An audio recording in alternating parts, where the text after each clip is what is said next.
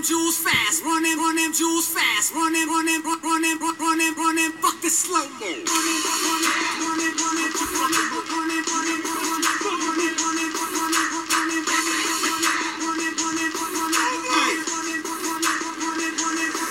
Fashion slave, you protected to get in a fucking lookbook. Everything I scribbles like an anarchist cookbook. Look good, posing in the center for the cookbook. Black on black, with the ski mask, that is my cookbook. How you like my styling, bro? Ain't nobody styling, bro. Hey guys, this is Gilmy from Gilmy Toxie again. How's everybody doing this week? We're just once again talking to interesting people and having a fun time while doing it. This week's guest is actually my brother-in-law, Ernest Leif Johnson.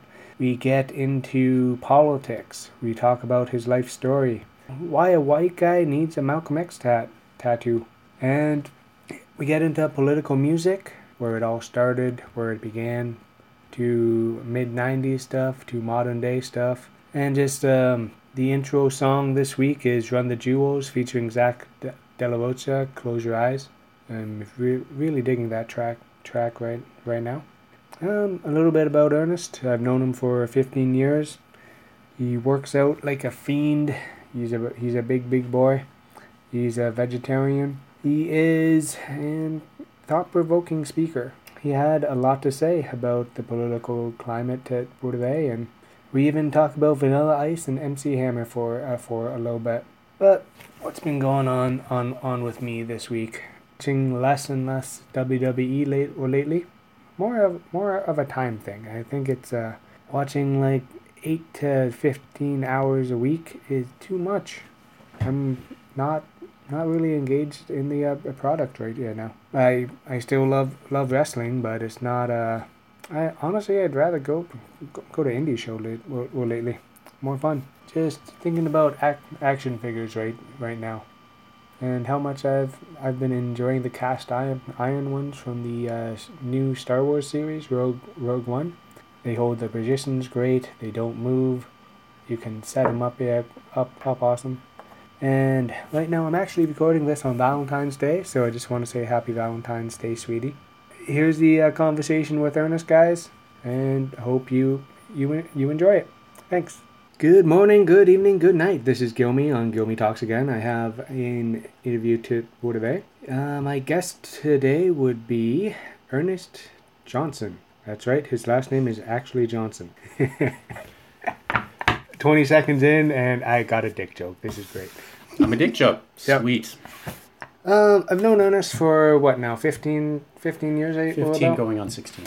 Yep. First met him when my sister ran away to California to hang out with him. He's actually my brother-in-law, and today's topic will be mostly political music, modern times, just all the crazy shit that's going on. And he's actually my favorite American, believe it or not. I like one. My brother Lars is cool too.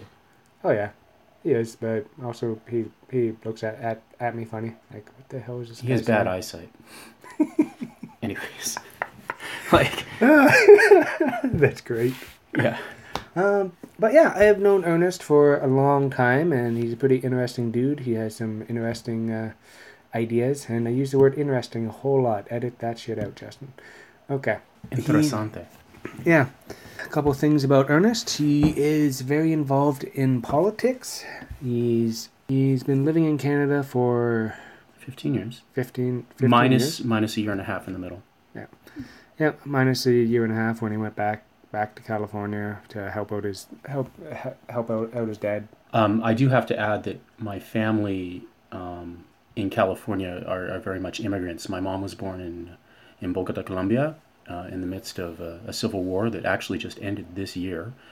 Yeah, actually, I work with a couple Colombians, and they're kind of excited about that. They don't know what's going to happen next. They're very well throughout most of Latin America. There's a huge history of. It's very different. Latin America is very different here politically, and there's a huge context of very strong peoples-oriented labor movements in particular that have been essentially squashed and coerced by foreign economic interests. I mean, the most famous example is probably Pinochet in Chile in 1971, in which there was a democratically elected socialist leading government that was essentially overthrown by a U.S.-funded military coup that installed the dictatorship of Agustin Pinochet. That's probably the most famous example. But that kind of thing has been going on in Latin America for 150 years. And entering a time in which there is not strife manufactured by that, or the remnant derivatives of that, is actually a very much a new day for Colombia, for the land of my mother's birth. And it's actually quite exciting. I'm not as intimately read on Colombian politics or anything like that, but I can see why people would be interested. So yeah, that's good. I actually mentioned my mother's place of birth because also my father, his ancestry is from Norway. My mom has Irish American and Mestizaje ancestry from Colombia. And her father was from Wisconsin. I never met her parents. They died when my mother was a child. And then my father's ancestry is from Norway, and they emigrated to the United States in the 19-teens and changed their name from Johansson to Johnson. And my father's ethnicity is that of formerly known as Laplander or Sami, who are a minority ethnicity in Scandinavia, as defined by the UN as Aboriginal people of Scandinavia, which I think those two backgrounds, plus the fact that I grew up in two very culturally diverse communities, one being Oakland, California, which when I lived there was largely African American. The Oakland's been gentrified quite a bit, and the demographics are significantly different now, but I really value that experience of growing up there, as well as I spent some time in my teen years living in a community called Winters, California, which was, I would say, roughly half Mexicano or Latino and half white, with a few other people in there. And I value those experiences a great deal. I am conversant in Spanish. I speak a little bit of Anishinaabe, very little, but I think I have a knowledge where I can recognize it. I don't know any Scandinavian languages. My father's family assimilated very hard, trying to be as white and American as possible. My grandfather actually fought in World War II, John Leif Johnson, in the European theater. And my dad was a dirty hippie Vietnam War protester. And I'm proud of them both, frankly. I'm very proud of them both. My paternal grandmother was nickname was Pinky. She had MS and went blind in her 20s. And she became an activist for blind people. She was involved heavily in the National Federation of the Blind. And by the time she died, she was blind since her 20s, but she was paralyzed from the neck down and had both her legs amputated. But she was quite a strong person. And I think she's actually one of the more influential people in my life in terms of my young life and the way I viewed women of strength, and which kind of brings me to where I'm at with my marriage to Justin's sister.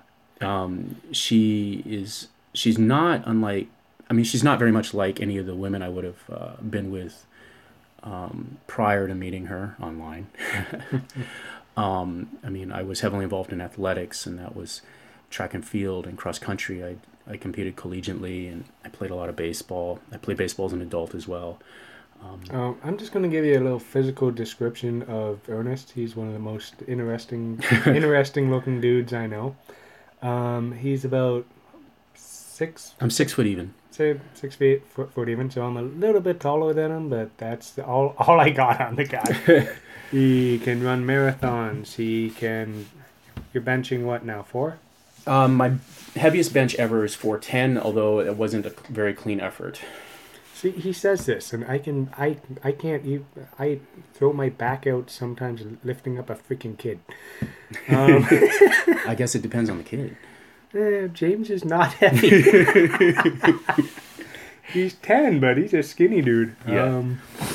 But yeah, he is, and also one thing that I gotta ask him about, Why the Malcolm X attack?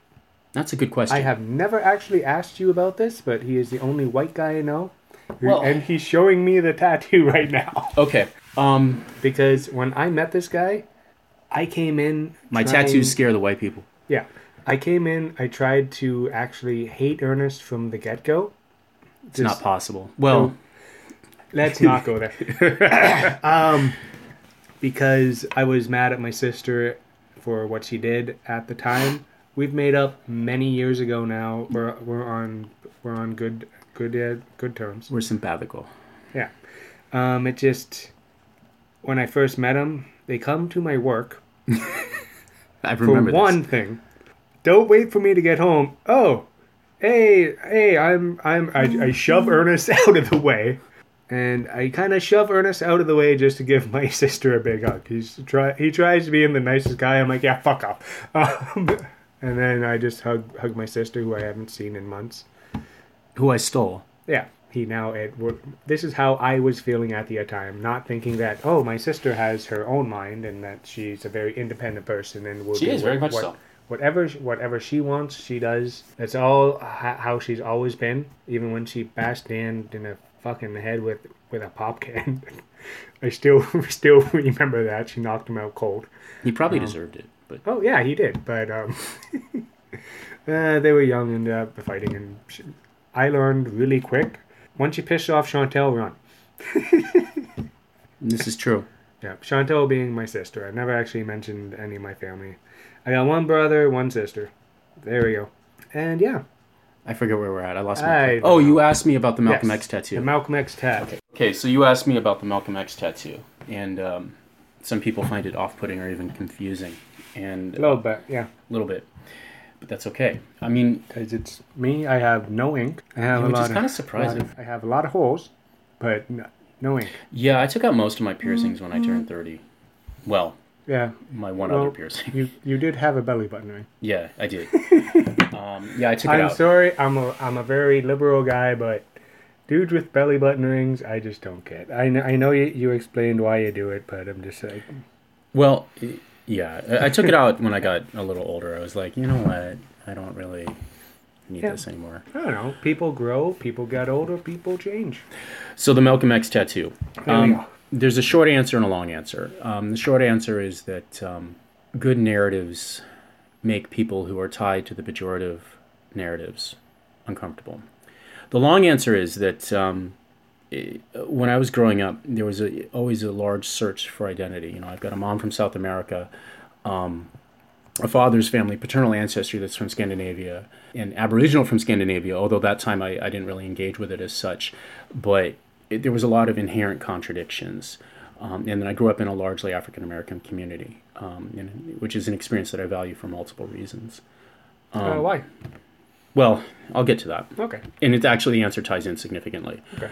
But basically, society is governed by stories, by narratives. And the narratives about, the pejorative or predominant narratives about who we, and who is we, who fits into we, but who we are in Canada and the United States are relatively similar. And that's kind of an aside point. I don't think Canada is as different from the U.S. as it likes to think it is, although there are differences. I wouldn't minimize that either. But nonetheless, there's a governance by narratives, liberal democracy governed by laws and freedom and all those things, make the country a good place to live. But underneath that are the narratives of the people who were anyone who was cast aside for the sake of the predominant narrative. Both the U.S. and Canada are built upon the conquest and genocide of Native peoples. Both the U.S. and Canada have a tremendous amount of wealth historically that is attached to the slave trade. And I know Canadians will often point out that slavery, wasn't prevalent in Canada, but elements of the slave trade made the wealth of the colonies or territories that became Canada part of the equation. And so you have these predominant narratives that implicitly have to justify genocide and slavery and colonization. So what happens to the people whose identities themselves are of the groups that are colonized and enslaved and have genocide committed upon them? And there's a few different ways that can go. Edward Said wrote Orientalism. He was a Palestinian who actually spent most of his life in New York City, I believe, although I'm not 100% on that. He died in, I believe, 2006, 2007. And in the book Orientalism, he wrote about how the other is a construct of the colonizer. The other is an identity for the colonized group that suits the need of the colonizing power. And that identity justifies or naturalizes, or at least explains, the subjugation of that group. And the pejorative, predominant narratives of our wider societies have historically done that as well. And this leads me to my Malcolm X tattoo, in short. We didn't land on Plymouth Rock. Plymouth Rock landed on us in speaking about African diaspora who ended up in the Americas upon slavery, within the mechanisms, the institution of chattel slavery. And that, to me, was a linchpin description of rejecting narratives that justify inequity and justify colonization, genocide, and such. And that's kind of a condensed version of the answer, but that has a lot to do with it.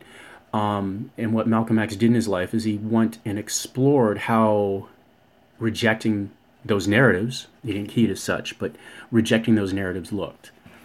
You know, when he was a young man, his father was killed by a white supremacist group, and then he and his siblings were taken from from his mother by the equivalent of CIS, or Protective Services. And he grew up in foster care, in white foster homes, and he experienced mascot syndrome, where he, as a young black man, was essentially treated like a puppy. There's a very famous scene in the autobiography of Malcolm X, which became the Spike Lee movie, but the autobiography, as told to Alex Haley, in which he is with a white school teacher somewhere in Michigan, and he says to him, you know, "What do you want to be?" And Malcolm says, "A lawyer, a doctor." And the school teacher says, "Well, that's no job for a nigger. You're good with your hands. You could be a carpenter. People like you. They'd give you work." And that's because the teacher's mind frame was shaped by that same narrative that justifies mistreatment and inequity. And young Malcolm internalized those messages. And in his young life, he became a hustler and drug dealer in Detroit, near Detroit, I believe in Lansing. And then eventually he fled. After he got in some trouble, he fled to Harlem and was a hustler, a numbers runner in Harlem. And in that time, he was buying into the narrative, implicit narrative, of the limits for him that were imposed by the discourses of inequity. He comments in his book that one of his cohorts in Harlem could have been a mathematical genius because he had the ability to memorize numbers, but the roles prescribed for him by the predominant narratives limited him to, well, being a really good numbers runner. And then he gets caught and goes to prison and discovers the Nation of Islam, and that's kind of one of the most famous phases of Malcolm X's life, where, you know, the white man is the devil, and he kind of takes this opposite extreme of rejecting the predominant narrative completely and kind of turning it on its ear 100% completely. And then later on in his life, he discovers flaws within the Nation of Islam, and I'll speak to his conversion of Islam, actually, as an aside. When he converted to Islam, he saw Islam as a counter to kind of North American Christianity, in the sense that North American Christianity was often used to justify slavery. And I mean, in fairness, also used to justify resistance to slavery, depending on the community you're in. But he converted to Islam to kind of reject that narrative, and that kind of is representative of complete rejection. Then he gets out of prison, he becomes a very strong minister within the nation, and he eventually discovers, long story short, discovers some kind of inconsistencies within the Nation of Islam. Himself goes to Mecca and discovers that, and I'm going to use some of my words to describe it, but that all men are brothers, and it's the narratives, and that's my word, but the institutions in his context, the United States, but I would extrapolate that to be the wider Western colonized societies, that create this understanding of race that prescribes inequity. So that process, that dynamic process of constantly peeling your onion, to use a metaphor, and constantly breaking down these narratives is something that I deeply admired, and it was very striking to me at a young age when I first read his autobiography. So that's an answer as to why I have a tattoo of Malcolm X. I got it when I was really young. I was 19, but I fully recognize the potential for myself being unaware of cultural appropriation when I got it, and I recognize that in and of itself is problematic. But it's also a huge kind of landmark for me, so to speak. So yeah, is that a sufficient answer? Yep, it is. Cool. No, because I've always wondered about it, and I just never asked. So that's the answer. Yeah, because as I have described you before to a couple people, I have a massive brother-in-law. He's white, ginger, and sports a Malcolm X tat. You can't really get much more interesting than that. Yeah, I've got a bunch of tattoos, and oh yeah. See, reason I don't have any is because once I start, I won't stop. Oh, I want more, and the reality is that if I got all the tattoos I want, well, I don't know that I would be able to meet the obligation to, I don't know, feed my kids. Yeah. But so that's a factor. But I've got a bunch. Although I've been called fake tatted because you can't see it can't really see save but one when I'm dressed professionally for work. Because, hey, we all gotta work. Yeah. And there's certain stigmas with tattoos still, which is slowly going by to the wayside. In about 50 years, nobody will give a shit if you walk in. And then it'll be more kind of rebellious not to have ink. Yeah. If you don't walk in with if you walk in with a split tongue, spacers, 20 eyebrow piercings, and people won't even look at you twice. Yeah. It's just the way it's going, right? Yeah. Actually, I'm describing the guy who served me at Hot Topic yesterday. I didn't even... Sounds like you were well served. Yeah. I don't know what to say. Nice guy. I didn't even notice until after the effect. I'm like, wait a minute, that guy, I can put my wallet through his ears. Just that I've never thought of that. I could put my wallet through his ears. Nice. No, it was weird. He didn't have the round ones. He had those oblong. Mm-hmm. Yeah, he had those in about 3 inches long. I'm just like, put my wallet through there. And I was like, that's interesting. Well, yeah. What else? Wanted to talk a little bit about modern political music. Modern political music. Or just political music in general. Like myself, I'm a huge fan of Rage Against the Machine. Actually, lately I've been really enjoying Tom Morello's solo stuff. Midnight Watchman stuff? Yeah.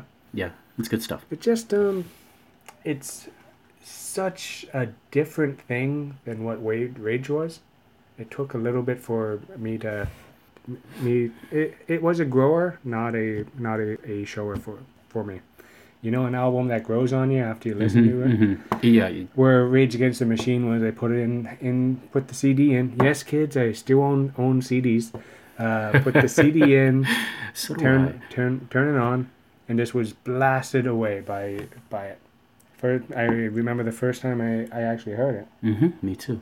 It's just like, what is this? Rabbi and Cantar la Máquina. Yes, Rage Against the Machine. Like, life-changingly good for me. I actually, in university, I would kind of dissect lyrics and use that to write kind of papers about, politics and history, indigenous history and such. And that was something I did, referencing like People of the Sun, where the first verse is about colonization and encounter of indigenous peoples of Mexico and Central America with the Spaniards, and then contrasting and comparing and really making a very strong analog in the second verse about the experiences of mestizo Chicanos in LA.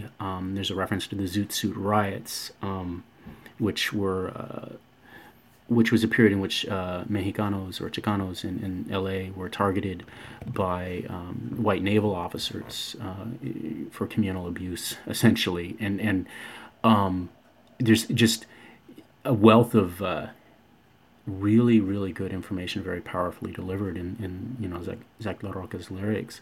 But yeah, political music today. It's funny you mentioned the Night Watchman stuff being a departure from Rage, and I actually, the way I engage with it, I don't see it as a significant departure, because the way I engage is with the stories told and with the lyrics. And there's, I mean, thematically, there's a lot of similarity. I mean, Tom Morello sings in kind of a unrefined baritone, I guess. He has the Night Watchman stuff. He uses very little editing. It's one track, one take. He's singing and playing at the same time, which is not usually. Most of it's acoustic, or a lot of it is too. Yeah. Yeah, but the way I engage is much more with the themes lyrically, and then I see the music as supporting that. And so I mean, so my experience with it is quite different. Like, I love Rage Against the Machine and the heaviness and the music that is a huge part of inspiring the vitriolic response that the music gets is quite powerful and quite wonderful. Really, I love it. I mean, it's. I'll give my kind of top 5 or 6 list of musical acts that I enjoy in a second, but the heaviness of the music and the instrumentation is not where I first engage. It's the meaning in the lyrics. And where myself, I was first blown away by the music, because at the time it was a grunge heavy thing. Mm-hmm. Yeah, and there's an element of grunge in the music. Yeah. It was very grunge heavy. It was like I've always had a musician's ear. And Rage was the first, like, Tom Morello was probably my biggest influence on my guitar playing, hands down. Because his is the first stuff I sat down for 8 or 9 hours and just plugged away at it. Nice. Kept going, learned it. I can play a bit more Rage songs than anything else. And because of those, I learned how to solo. I learned how to play outside the box, get away from the 12-step pentatonic scale, just kind of back to... Bulls on Parade is my go-to song, just because... If you want to rock hard, kids, go to F sharp. Yeah, and it just out of nowhere, like, used to play with this guy, Mike Williams. I know he actually listens to this, so hi, Mike. And when we would just play acoustic wood together, and we're just sitting there. Okay, what do you want to play? How about this? And I just start doing the power chords. He starts head banging, it's just fun. And it was just, I don't know why that band has affected me so much. I've never been a huge political guy. I know where I stand. I know I've rallied. I've done a very green political leanings. I'm still registered with the Green Party in the United States. Yep. But there's something about that band just gets a visceral response. Yeah, absolutely. And it's very much earned. I think that when I was younger, my 2 favorite musical acts were first Public Enemy. The first music I ever bought was Fear of a Black Planet and It Takes a Nation of Millions to Hold Us Back, and Apocalypse 91. Those albums were, well, I had them cassette then CD. Yes, I'm old enough to have had cassettes, motherfucker. Yeah, like, if you're born in the... Well, you weren't born in the 70s. Yeah, you were. 79. No, 80. 80. Shit, man. Hey. Can I swear on this? Is that okay? Yeah. Okay. Oh, yeah. Yes. Darn it. You swore. No, it's actually Podbeam explicit. I have it under because sometimes it just happens. And well, it's more genuine. I'm not editing people. I'm not taking away anything they say. My editing, I just take out the ums, ahs. That's about it. Yeah, there we go. Well, and so yeah, I had cassettes. Yeah. Actually, my first one I got by myself was Vanilla Ice. Yeah, I think we need to end this broadcast. Like, I mean... Hey, man, I bought Vanilla Ice and MC Hammer. MC Hammer's from Oakland. I mean, he's cheeseball as hell, but you know what? He's from Oakland, so I have to support him a little bit. Yeah. Hey, those are the first 2 cassettes I bought way back. Oh, my God. Okay, so the loud muffling noise is me choking a motherfucker out. Anyways... Too cold. All right. Oh yeah. Well, I just did that. Okay. You could like edit in some sort of like, I don't know, some sound, some like a GIMP noise from. Yeah. I don't know. Anyways.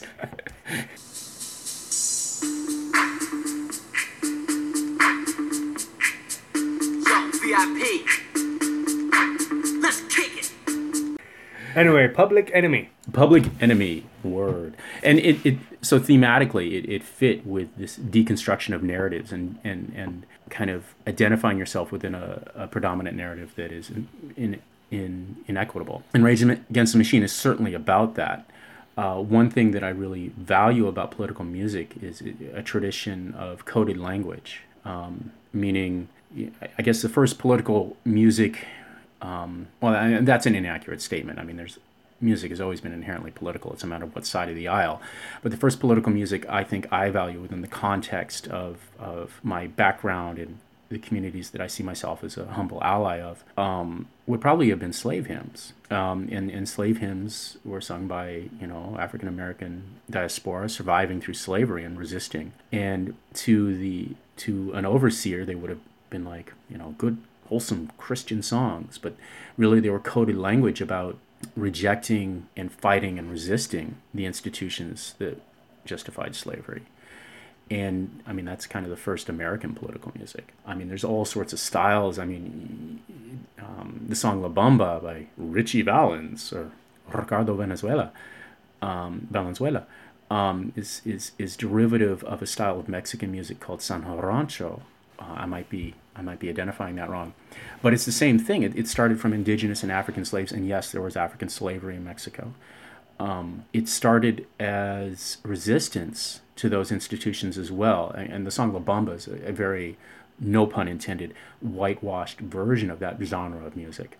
And a lot of good music starts as music of resistance in communities that are resisting, and then becomes through time filtered and sanitized and whitewashed. And I mean, most people who, I'm not a fan of country music 1%, but most people listen to country wouldn't know that the banjo, which is common in a lot of bluegrass and country music, is an instrument that was actually made by African diasporic slaves originally. People don't know that because people have wandered too far from the original source, so to speak. But nonetheless, to backtrack a little, Public Enemy was the first group I encountered that was about rejecting those narratives and resisting, and very much in your face. And then, I mean, musically, they took a very different approach to hip hop. There was more kind of a wall of sound approach, and they sampled a lot of heavier music within the Bomb Squad was the production crew, and Terminator X was the DJ, and they sampled a lot of music that was heavier, and it made a very different sound than a lot of 80s hip-hop. I mean, a contemporary would have been KRS-One and the boom bap sound, and it which I enjoy tremendously, but Public Enemy sound was very different and stood out to me, and actually lends itself very thematically in terms of the construct in the music and the lyrical content to Rage Against the Machine. They're like a natural predecessor, and of course, Zach cites Chuck D as a heavy influence on him. And just to say, Chuck D is now currently touring with Be Real. Prophets of Rage, who I saw in concert last August in Toronto, and it was awesome. I just thought I'd note that. And they're going to tour again next year, although all the dates I've seen are in Europe and South America. But nonetheless. They'll be doing North American leg. That's where a lot of the money is. So. Well, Justin's going to go with me this time. Yes. Last time I could not. Yes. So other groups I love are very thematically tied. I guess Public Enemy and Rage Against the Machine would have been the first two. Then there's an MC from Northern California, Oakland, and then the wider San Francisco Bay Area named Paris. Favorite track of his is called Bush Killer. There's Dead Prez, who's still around, although they've kind of changed in form a lot. And then I've come to really love Saul Williams, who was a poet and MC and actor. He's been in a few movies. He was in the movie K-Pax, and his character name in that movie, Ernie. Yep. I actually, K-Pax is one of the first DVDs that I bought. He was also in a movie Slam, which is about slam poetry, which is quite a powerful movie. And then I really like Run the Jewels a great deal. And so I guess most of the groups are hip hop oriented, but they're not like, it's more alternative style hip hop. Saul Williams' music is very genre crossing. I mean, Trent Reznor produced one of his albums, and there's a lot of more pop sounding stuff, a lot of spoken word over simple beats.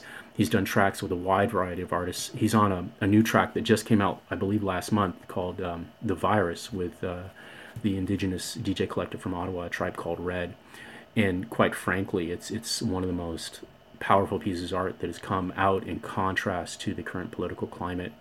There's a lot of images in it that reference the Access Pipeline protests in the Dakotas. the Standing Rock Reservation, and it's an incredible piece that I think brings together very well all the feelings about that. We are not a conquered people, you know. I would recommend that to anyone. And A Tribe Called Red did a track recently called R.E.D. with Yasing Bey, or Mos Def, and then an MC from Toronto whose name escapes me, quite frankly, and I apologize for that.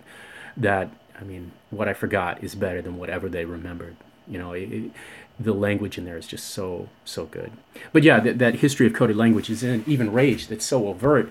I mean, the track Calm Like a Bomb. I'm walking God like a dog. My narrative, fearless. World War returns to burn like Baldwin home from Paris. Most people wouldn't get what that's a reference to, I don't think. And James Baldwin, one of the many politically resistant African-American authors, was a gay black man from Harlem.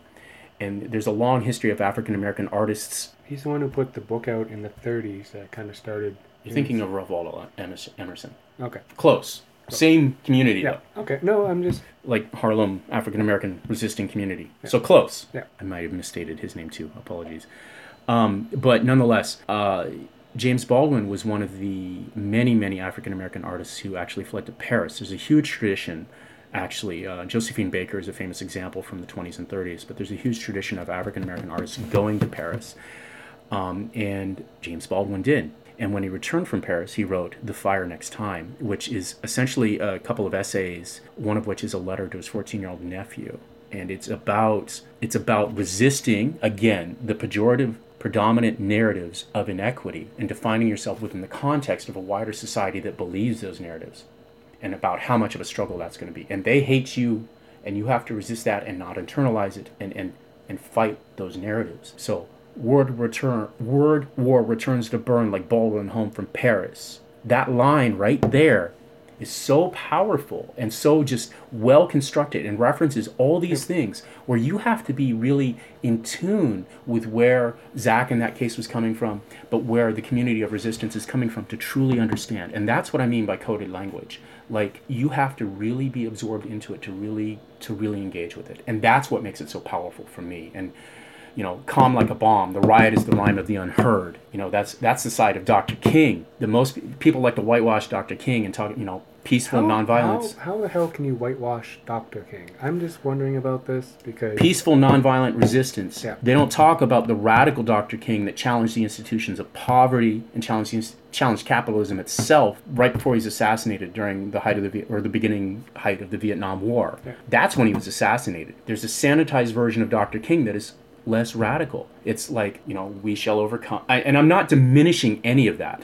That is not my aim for these statements, but rather there's a sanitized version of him that is presented in history and in kind of the wider mainstream celebrations of his life around Dr. King Day about, you know, we shall overcome. We have a degree of racial improvement now. And it's really about assuaging the feelings of people who are tied to these narratives. But there's a much more radical side to Dr. King that doesn't get talked about. And the riot is the rhyme of the unheard comes from Dr. King, which is totally conflicts this image of him that's presented. Right. He was a radical. Nonviolence was a tool that he used. Social justice requires different tools in different contexts. That was the tool he was famous for. Yeah.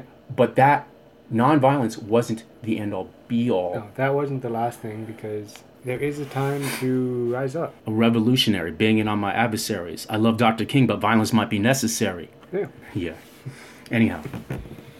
Yeah, Ernest likes to spit every so often. And I do that. And it's fun.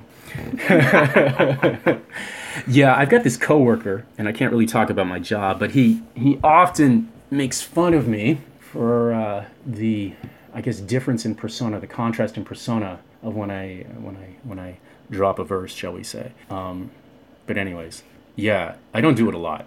I don't really have a space for it. It's like seeing me in my shirt and tie at work. I'm a restaurant manager. You see me, I'm all smiles. And then driving home from work, I'm screaming Ozzy Osbourne lyrics while driving home and pulling up beside the young a car full of younger ladies. I should just say, and they're staring at me. Hey, Catherine, what's up? So I just get louder. I just turn it up. I just start screaming later. So I lifted weights this morning, and I was in my car outside of the gym. My gym's in the supermarket, right? Yeah. And I was listening to Czarface really loud, and I'll let you Google Czarface. They're cool, they're fun. And there was this elderly couple getting out of the car beside me, just looking, and I'm just like, you know what, like, Just deal. Give them the thumbs up. Yeah. All right. Before we get too much further, there's a piece I really meant to mention within the context of the explanation of the Malcolm X tattoo when I talked about the potential for cultural appropriation. But one thing that I think anyone such as myself who at least designs to be an ally of marginalized communities has to address their own privilege and has to own their own privilege. And what I mean by that is, I'm phenotypically white. I am a heterosexual male. I have relatively upper middle class background in terms of access to education and such. And those items all amount to a significant degree of privilege. I'm not profiled by police when I walk down the street. There's going to be no police officer who's like, his facial features look reminiscent of Aboriginal people of northern Scandinavia. No. That's not going to happen. I'm not marginalized. I'm not targeted by vicious institutions like systemic racism that profiles Middle Eastern people at the border or profiles young black men on the street or what have you. And I'm a male, and I run a lot, and when I run, I never see female runners alone. They either have a dog or a partner, and that's representation of male privilege, because women are the vast majority of victims of violent crime throughout North America, throughout the world, and I'm not. So I can run in the woods at night by myself with no issue. And it's really cool to run in the woods at night because the snow light glows and you can see. It's really cool. In the winter, at least. In the summer, I need a light. But those are representations of privilege. I never grew up. I had a lot of diversity in my childhood, but I never grew up wanting for food, or anything like that. Maybe wanting for well-cooked food. But yes, and it's something that in deconstructing these narratives, I have to acknowledge and own. And frankly, the best feature of an ally is humility and the ability to listen. I have a degree in Aboriginal Studies. I have a couple degrees, and which are from the school in California I went to. I have a dual major, which is liberal arts and humanities, and then I have a English lit major. And then from when I went to school at U of T, University of Toronto, I have a double major in equity studies and Aboriginal studies. And then also I did some studying at Waterloo for Bachelor of Social Work.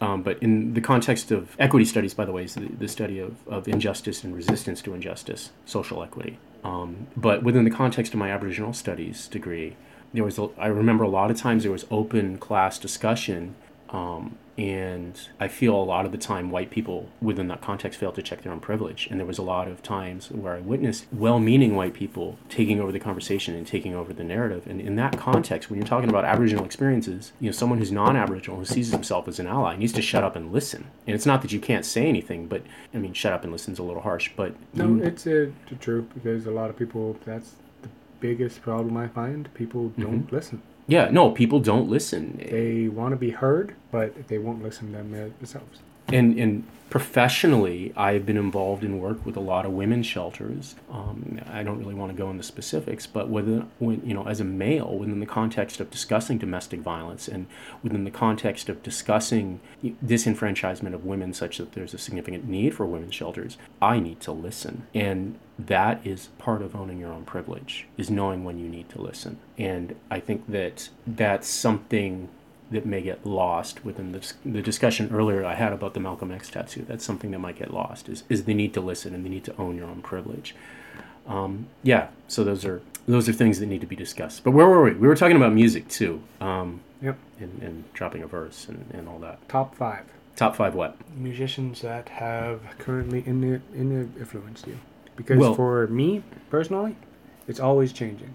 Oh, it's evolving. It's always evolving. Yeah. Like, don't get me wrong, I still love Korn. Yeah. I haven't put a Korn CD in about 5 or 6 years, but when Blind comes on the song, when Blind comes on the video, I rock out in the car because it's part of your lexicon. It's part of your own personal lexicon.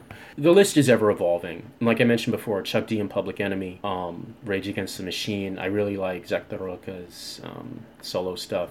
as well, which is not as widely heard. Like One Day as a Lion, and some he's done a lot of random tracks, like Yeah. I'm a DJ fan, Shadow so- and Trent Reznor, yeah.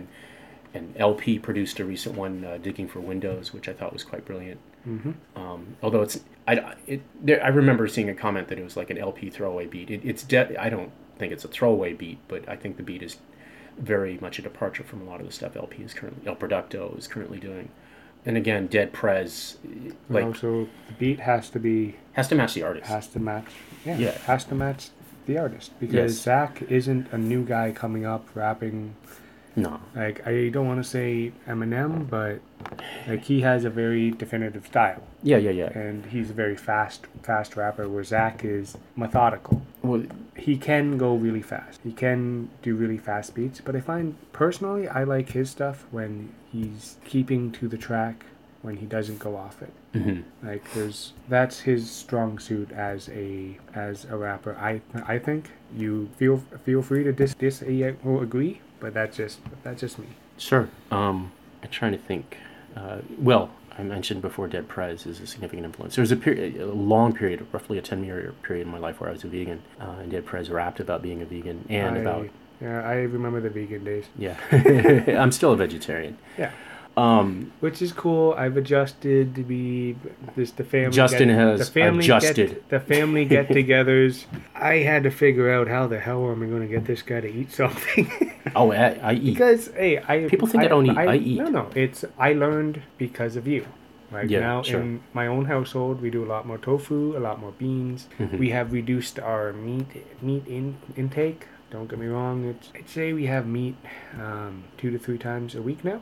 Mm-hmm. Because we're more tofu and lentils and beans, and it's just what the kids like. Well, it's probably easier too. Yeah, we do a vegetarian taco soup My kids daughter's favorite love food it. in the world is bacon. Oh. because it's delicious. Yeah. There's nothing wrong with bacon. Oh, well, she's a strong child. We'll just say that. She's like her mama. You know, she says she's like me. I just want to throw that out there. Oh, I know. But she's a strong child. I'll just leave it at that. But Dead Prez rapped about being vegan, but also rapped about a lot of the deconstructing of the narratives that I value so much. And then one of the MCs from Dead Prez, Stick, he did an album called The Workout, which is about working out, which for me, working out and being fit is almost, I liken it to being my religion. It's where I go. A big part of your life is Yes. where your mind is centered. It's where, it's like where I go to be absolved from my indeficiencies, I guess, in terms of my own being, you know. Yeah, but anyhow, so Dead Prez is a huge artist, I think. Although they, like Paris, who I'll mention too, a lot of the stuff suffers from kind of rush production. I think a lot more detail to the musical side, I think would have benefited them. Although Dead Prez is, you know, Let's Get Free, the first album, is just freaking, oh my God.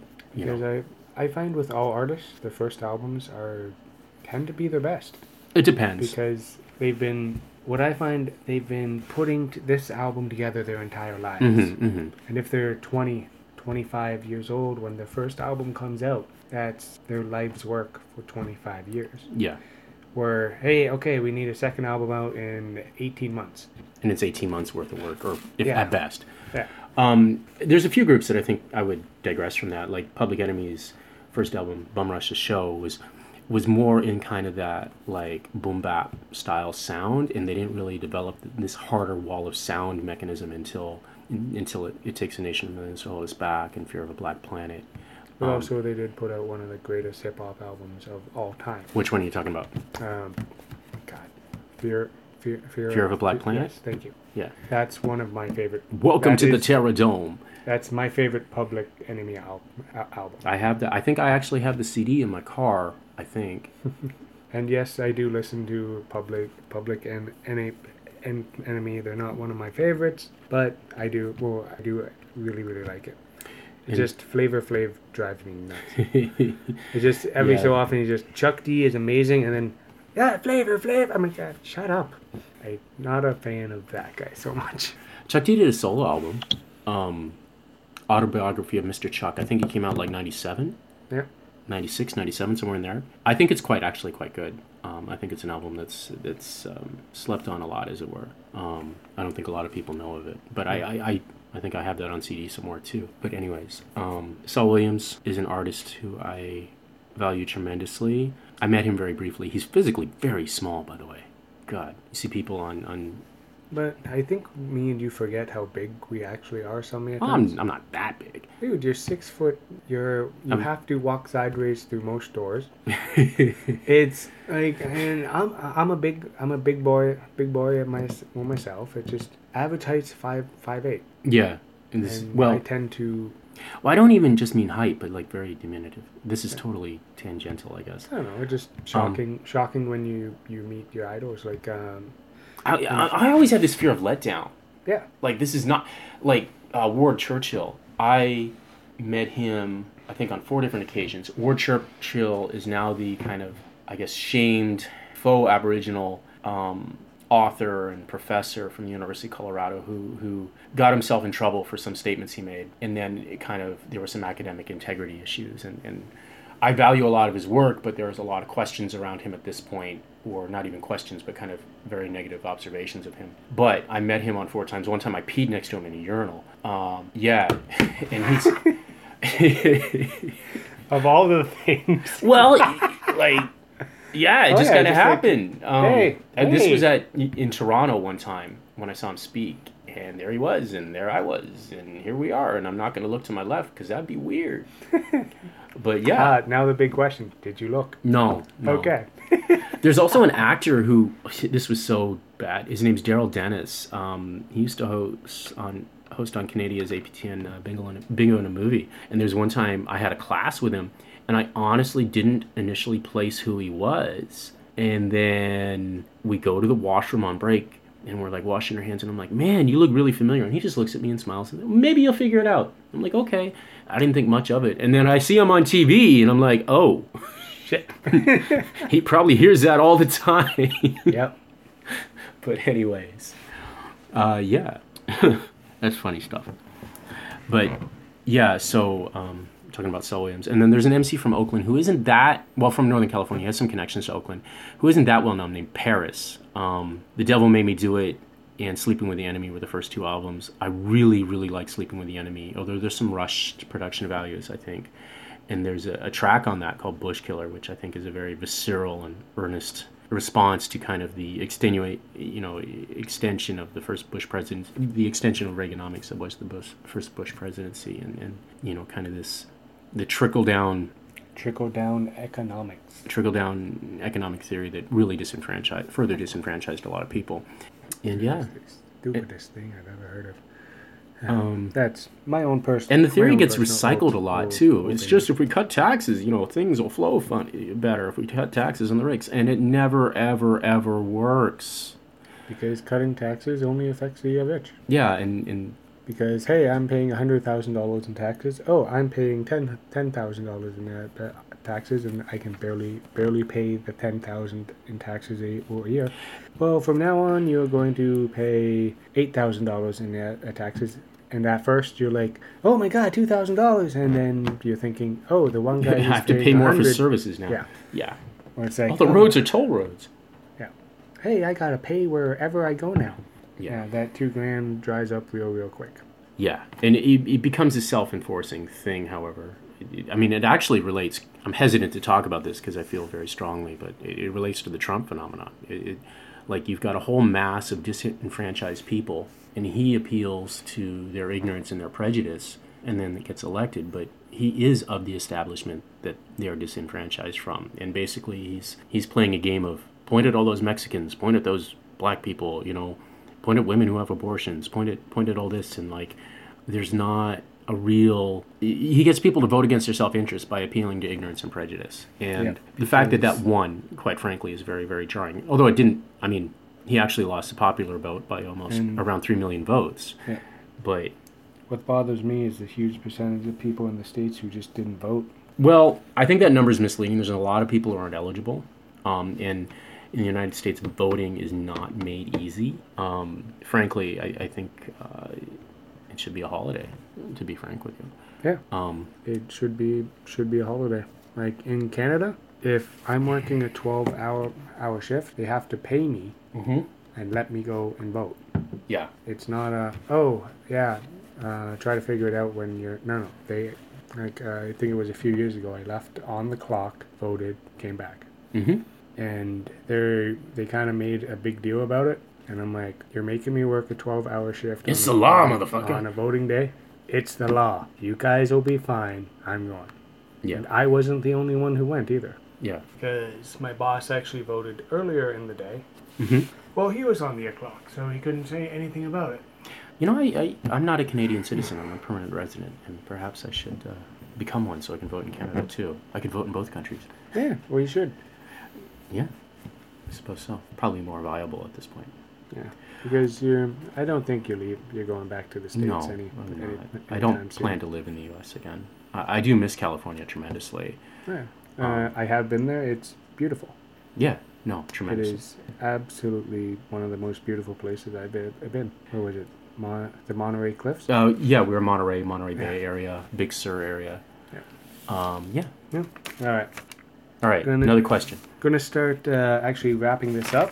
Ooh, Ernest- snap! He Ernest- said wrapping this up. Yeah, Ernest will be back, but I do gotta ask him Gilmy's quick 10 questions. I'm doing this now, so just shoot the answer at me quick. Okay. You can rhyme if it's you gotta rhyme a few things off. Okay. We'll kind of explain the answer if you want. I got about 10 here. Oh, you're an 80s kid like me, so a couple of these you'll like. All right, first one. Dogs or cats? Dogs, but I'm not against cats. Iron Maiden or Judas Priest? Public Enemy sampled both, but probably Iron Maiden more, so I'll go with that for my answer. No, I'm a Priest guy. Just Rob Halford's Howl, it cannot be beat. It just Fair he's enough. One of my favorite singers.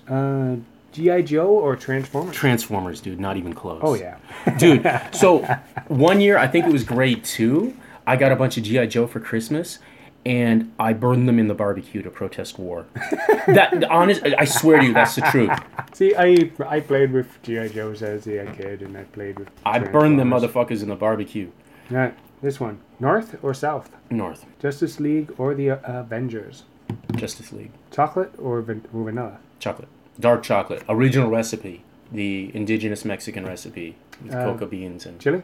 We can add chili. Oh yeah. No, it's I prefer it with the Oh, I like chocolate, like dark- mole. Yeah, you know exactly what I'm talking Mhm. about. The little bit of chocolate with a little bit of Well, hot chilies in sauce. it. Yeah. Well, there's mole too, which is a chocolate-based sauce, right? Yeah. Which is wonderful. Yeah. Summer or winter? I mean, for someone who grew up in California, I really don't mind winter, but I don't like driving in the snow. I don't think anyone does. I'm kind of neutral though. Yeah. Planes or boats? What the fuck? Exactly. Which one do you prefer riding in? I've been in planes more, but I had a good time whale watching that one time. Yeah, that was So boats. actually really, really good. You're one of the few people who didn't get sick. I think I was the only one who didn't throw up. Yeah, me. Okay, yeah. I think me and you. Because me and Catherine took Gravol because we both know we're prone to motion sickness. Oh no, we'll be fine. We'll be fine. Get out. The boat starts rocking around. It's Everyone Yeah. got sick. oh yeah. Books or movies? Bucks. Boxers or briefs? I prefer briefs. Chafing, dude. Yeah. And last one. I know you don't drink, but beer or wine? I've never had a sip of alcohol in my life. And you know that well. Actually, I have made a dish one time where there was a teaspoon in it. Oh fuck. So wine. Well, you know, I guess we're all spider leg eaters. How many spiders crawl in our mouths? Oh yeah. 3 to 15 a year. Depends who you talk to. So spiders or cockroaches, Justin? I hate roaches. All I'll right, be there we honest go. with you. I have no problem with having a fist-sized spider in my hand crawling up my arm. I'm not afraid of spiders. I'm really not. Roaches, I don't like them. I don't know what it is. Something like I've held giant roaches before, and I just don't like these things. Like I just back of my hair goes up, like on the back of my neck here. Just I don't like them. But I'm also petrified of birds, so who knows? Okay, that's a little strange. Yeah. Well, I had that parrot growing up that attacked me. Oh, I've every heard day. that story. Yeah. Yeah. It wasn't a funny thing. I have a phobia of birds. Like I punched a pigeon. Oh my god! Like it's out of nowhere. I just throw a fit downtown Toronto. The pigeon flies at me. I just fucking punch it, and I'm looking around going. And the funny thing is, I didn't mean to. the funny thing, this was 2 weeks ago. Well, I was there a couple weeks ago, but no. This happened years ago. My whole bird thing. I can actually walk towards geese now, and my kids know I have an issue with birds, but they don't know why, or what's going on, or why I won't go and feed the ducks. I guess Thanksgiving turkey has a bigger meaning to you. Oh, I enjoy turkey. Yes, it is delicious. Oh, that's one thing about running in kind of the sticks in California sometimes is there'll be these places where there are massive populations of feral peacocks.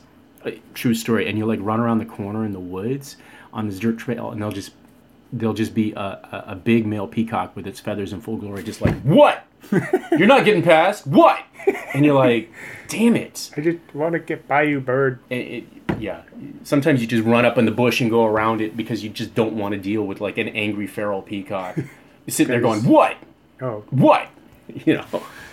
I've seen peacocks at the Toronto Zoo, but they're like, I'm your friend, feed me. Yeah.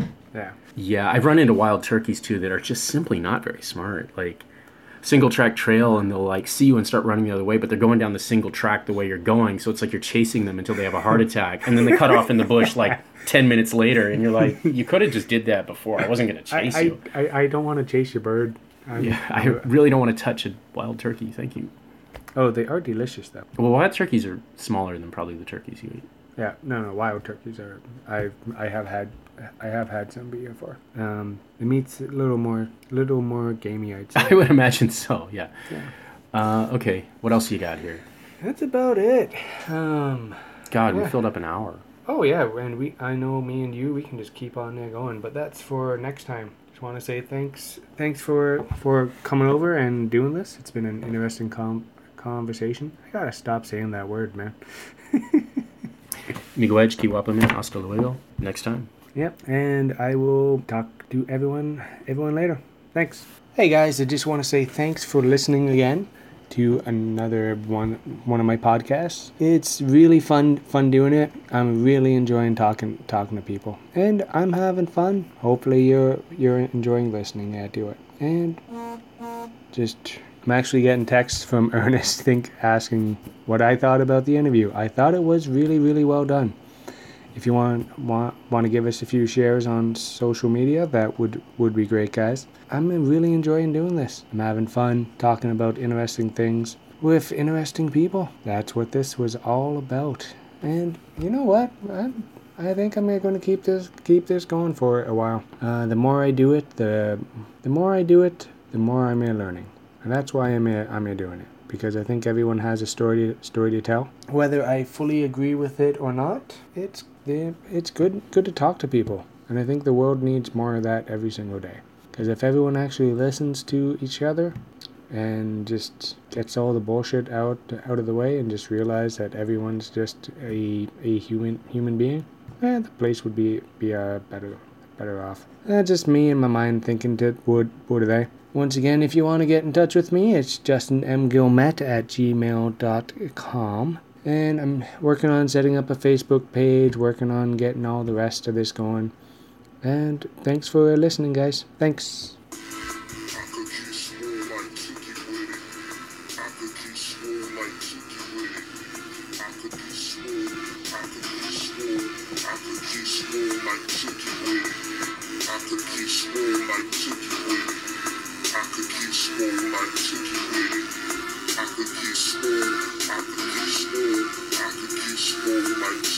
My mind is infinite. I think and grow rich. The gym is my religion. I pray on the bench. The reason why I train, I want the power and the strength. Won't stop, won't quit till I'm swollen, I'm ripped. I cut off the liquor, laid off the splits. Had a paradigm shift like I met Morpheus. Now I'm outside the matrix, back to the basics. Tank top, sweatpants, old pair of Asics. You come to the gym, you got to pay your dues. The body get weak if the body don't move. I train for the street, it's no Queensberry rules. Got a winner attitude, I feel like I can't lose. Got my game plan set, I'm not the same man.